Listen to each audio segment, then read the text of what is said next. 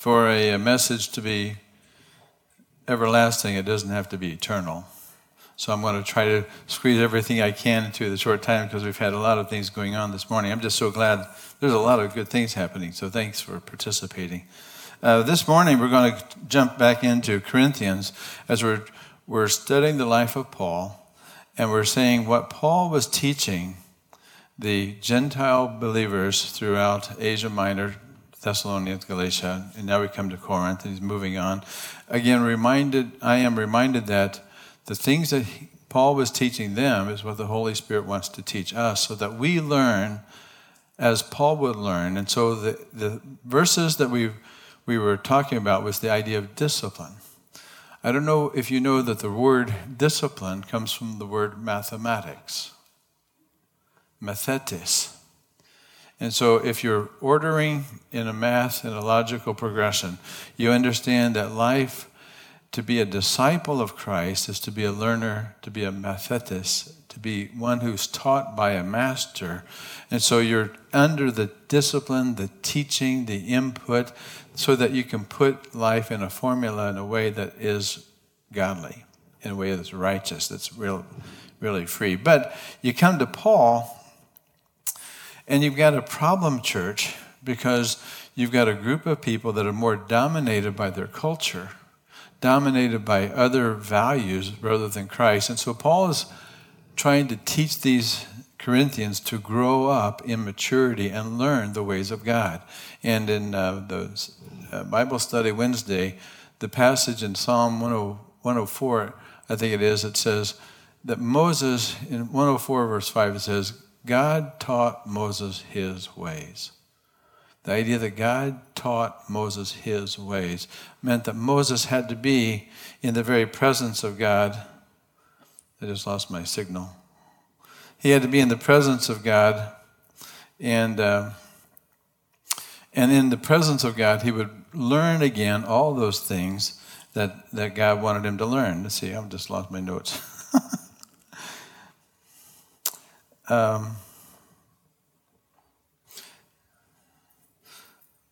Dave, I want to have you come up and do this while I continue to talk, if you would. You can take it. And so the thing for Paul is, as Paul is working on trying to get these Corinthians to learn and listen to Paul, Paul is in a conflict.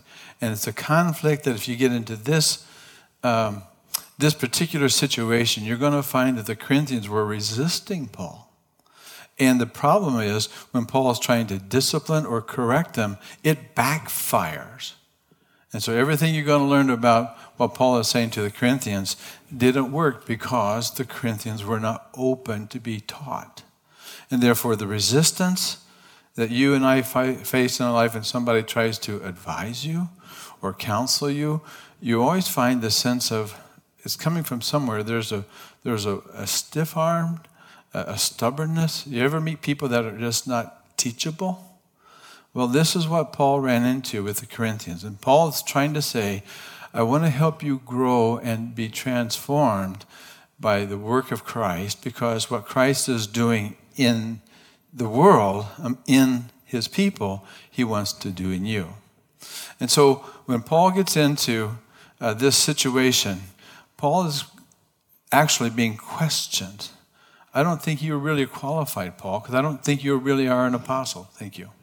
And so as you get into, Paul's got this tension. They don't understand Paul. They misrepresent Paul.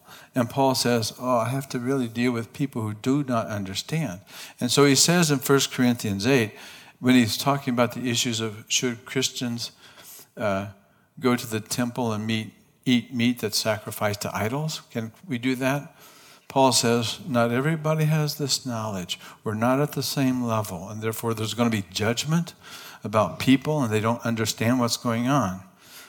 So Paul here says a principle. This is the principle he's going to lay down, that when we were talking about our rights and my privileges and what I need to do and what I want to do and what I believe and my convictions, so on and so forth, Paul says, and this is the phrase, though I am free and I belong to no one. I have made myself a slave to everyone, to win as many as possible. To the Jews, I became like a Jew, to win the Jews. To those under the law, I became like one under the law. And though myself, I'm not under the law, so I can win those under the law. To those that are not having the law, I became like one not having the law, though I am not free from God's law, but I am under Christ's law, so I can win those not having the law. But to the weak, I became weak. He goes on to say, I have become all things to all men, so that I may, by all possible means, that I might save some. And I do all this for the sake of the gospel, that I might share in the blessings of the gospel. So I have become all things to all men. What a phrase. It's going to be a confusing piece because there's lots of moving parts in this passage. And so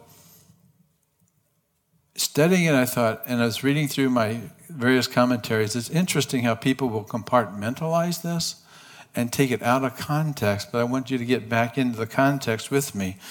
One pastor summarized it really quickly, Pastor Donald McCauley. He said, what's led us up to this point, he says, Corinthians, I want you to fix your focus on Christ, not men, because they were following men. He says, and I want you to quit arguing. You're feuding. There's divisions in the church. He says, I want you to face up the fact that you don't know what you're doing, and you're being foolish. And so Paul was really trying to discipline them to help them mature in Christ. He says, I can't talk to you as to spiritual men, but as to spiritual babies. And so they're sophomores. They're not yet ready, but here they are arguing with Paul. And he says, I just want you to forget that incest is wrong, sexual immorality is wrong, fornication is wrong. He goes into the issues that if you're filthy in your spirit, if you're unclean and you're doing what you want because sin dominates, he says, you've got lots to learn. And Paul wants them to be free from those things that shame and bring guilt and depression. But now he comes to this point where we are in the passage. I want you to figure out this thing of freedom. And since we're talking about freedom and July 4th, so on and so forth. But Paul is setting himself up as the mentor, as the apostle. And he says, I want you to follow my example. So he says in Philippians, just join together in following my examples, brothers and sisters, just as you have us as a model. Keep your eyes on those who live as we do. Now that's pretty audacious. To have a man come into a strange city, Gentile city, and say, follow me. Well, it wasn't just Paul doing it independently. Paul was following his model. And as Jesus was often misinterpreted and misunderstood, Paul was following Christ. And Christ, of all men, was certainly misrepresented and misunderstood. But he could afford to be so because he was strong enough, wise enough, compassionate enough, gracious enough to not react and not be threatened by people talking about him. Jesus is the most secure man you'd ever meet. And he would make you feel secure, no matter what your background, no matter what your status. But for our weakness, we always want to argue and vindicate and establish our position. So you've got this position with Corinthians. Paul was not understood because Paul was saying, they were saying about Paul, you're not fulfilling our expectations. The way you think about love, Paul, is really confusing. It's hard to understand. It's really incomprehensible. As a matter of fact, I think it's kind of radical and not realistic. This has to do the fact that Paul was disappointing them because they had expectations of Paul that he wasn't doing them. Now here's the problem. Paul was a quite complex and quite sophisticated man. Paul knew what he was doing. They did not know what Paul was doing. Peter, talking about Paul, says he writes the same way in all these letters, speaking in them of these matters, but his letters contain some things that are hard to understand. And Paul acknowledges that some people don't have this knowledge. They don't think like I do. But Peter says, that those who don't understand, they are ignorant and unstable people distort as they do of the scriptures to their own destruction. They're arguing a position that Paul says, I don't think you get it, because I am trying to follow Christ. And the principle that he lays down is that as Christ had expectations and the people were disappointed in Christ and they rejected Christ, well, likewise, there are many things that they thought about Paul. And so Paul would say various things, but what he's going to get into is there's a principle that Paul wants everyone to understand. And this is the principle, that the calling of your freedom, if you're following Christ, will sometimes require a sensitivity to the Holy Spirit so that you will be enabled to lay down your rights. It's not about yourself, but to follow Christ in this Christ-like manner, you may have to leave your throne, your heaven, your realm, and your selfish desires in order to love and build up other people. And so the principle that Paul is trying to disciple them into maturity, but they're not getting it. But this understanding of their freedom means you have rights, but the freedom means you have a right to give up your rights. Because there's something higher than demanding your way. It's called the way of love. In one sense, at the basis of all of our situations, we have a self-centeredness. Then there's a cultural environment that we're in. And then there's the law. And then there's the higher law of Christ. And so Paul's going to get into this. And he says, don't you know, he continues on, don't you know that you run, that in a race all the runners run, but only one gets the prize. Run in such a way as to get the prize, but everyone who competes in the games goes into strict training. Here's your discipline. But they do it to get a crown that will not last, but we do it to get a crown that will last. Therefore, I do not run in an undisciplined way. I do not run without a focus, but I run like someone running aimlessly. I don't fight like a boxer beating the air. He's purposeful, intentional. I strike a blow to my body and I make it my slave, so that after I have preached to others, I will not be disqualified. Now, what's Paul doing? Paul is setting himself up as an example, as a mentor. There are people who don't know the Spirit. There are people who are influenced by the culture. There are so many people who are in arguments and division in the church, and they're endangering and they're distorting the gospel. So Paul was a man of reasoned principle, and he was not an expedient man just to follow political trends or be persuaded by popularity polls. So here, in a nutshell, is what you've got in 1 Corinthians 9. To summarize it this way, Paul is going to give a defense because they're attacking him. You're not an apostle. You're wishy-washy. You're confusing. We don't understand you, Paul. And then Paul's going to talk about how he handles these situations with his deference, because he's sensitivity to different situations. And the last one has to do with Paul's discipline. His defense, real quickly, is his actions are questioned. Have you ever been questioned? And when you're questioned, people think you don't know what you're talking about, or you're not good enough, or something's wrong. Well, they question Paul. Are you really an apostle? And here's the problem. Paul says that I am an apostle, but I have to defend this fact that the reason why you're questioning me as an apostle is because of my actions. And what Paul was doing was this. He was not eating meat sacrificed to idols. When he could have eaten meat, because he's free in Christ, he knew that there were no gods. He knew there were no idols. He recognized that there was no problem with eating meat. And it's not a rule-bound situation. It's a relational-bound situation with Christ. But Paul was free to eat, but he didn't use his freedom to eat. He says, I want to use my freedom not to offend people who don't want to eat. So Paul's not pushing his position, but he says, you're questioning me because I don't eat? We understand that, even though we don't offer meat to idols. But it's the second one that was causing confusion to me. They were questioning Paul because Paul wasn't taking their money. Huh?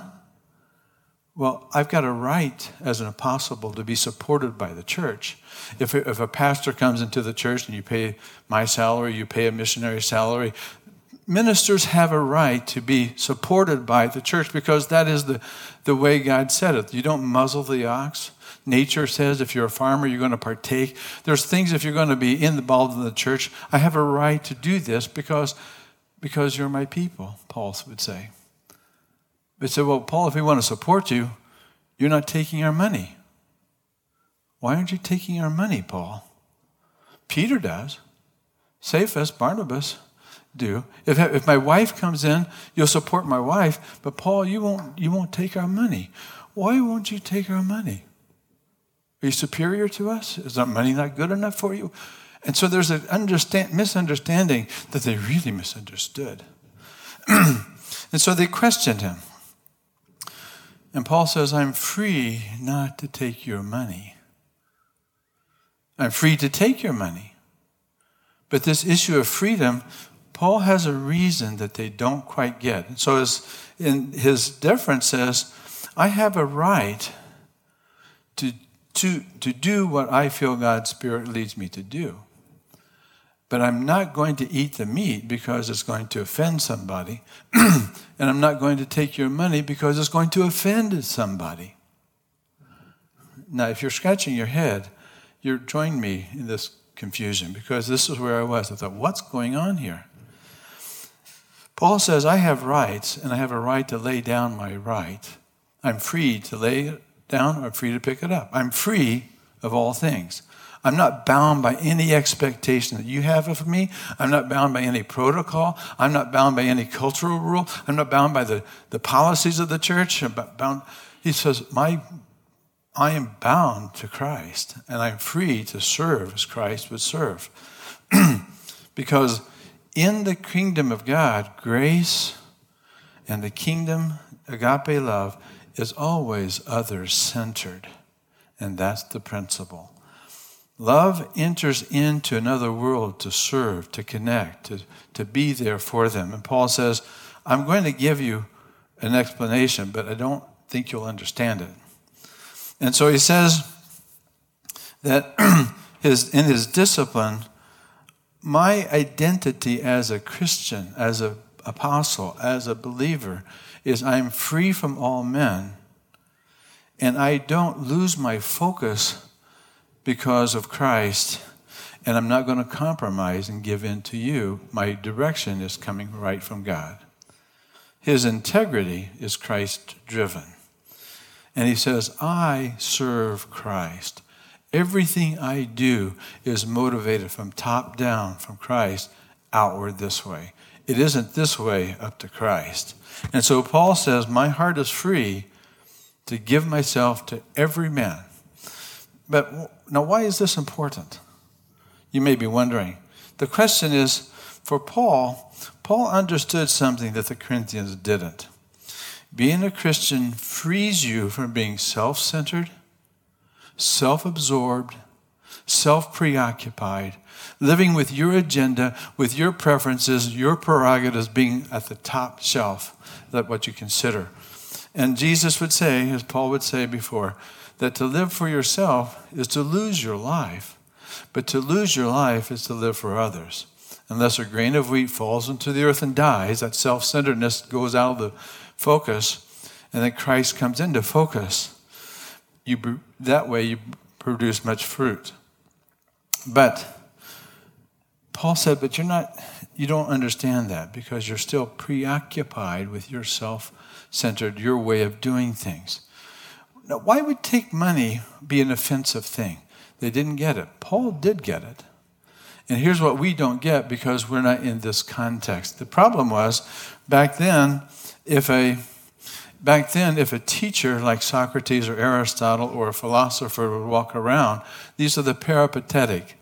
The guys would go from town to town, and they would give information. And as they would give information, they would say, if you want more, we have an advanced class. And you pay money, and you'll follow me into this class. And a lot of teachers were making money off of their continued education.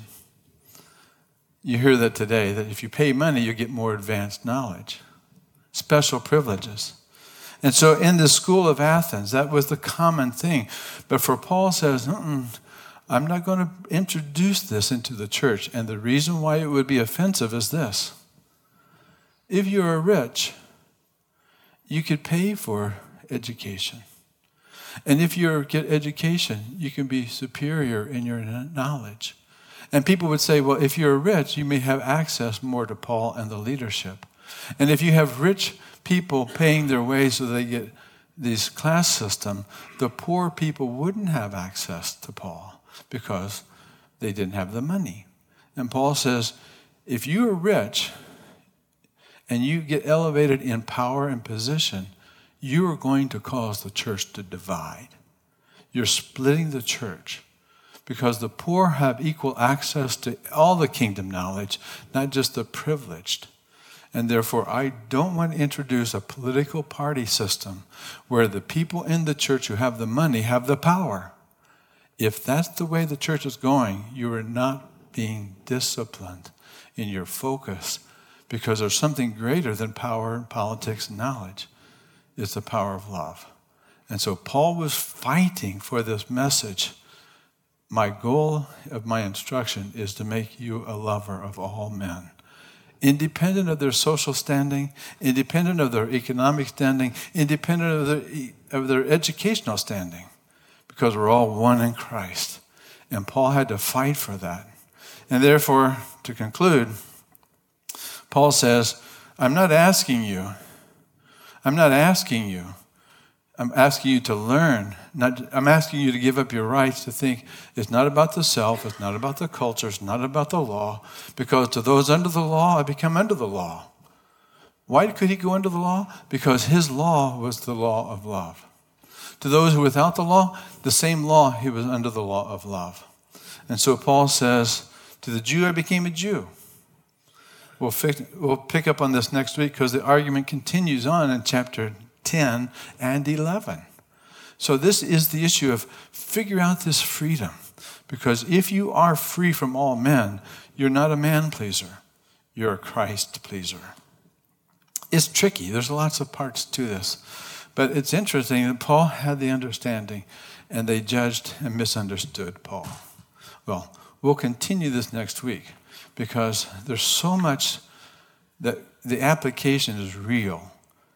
But the question is, are you a disciple that knows how to love and grow in your ability to love all people, all races, all cultures, without prejudice, without a selfish agenda, without politicizing? That's a radical way of living. That's a kingdom community. Let's pray. Father, thanks for this word. Thanks for the people being patient, and as we want to enjoy the day. Father, we close with our worship, but just take these words, put them in our hearts, and make them grow. In Jesus' name, amen.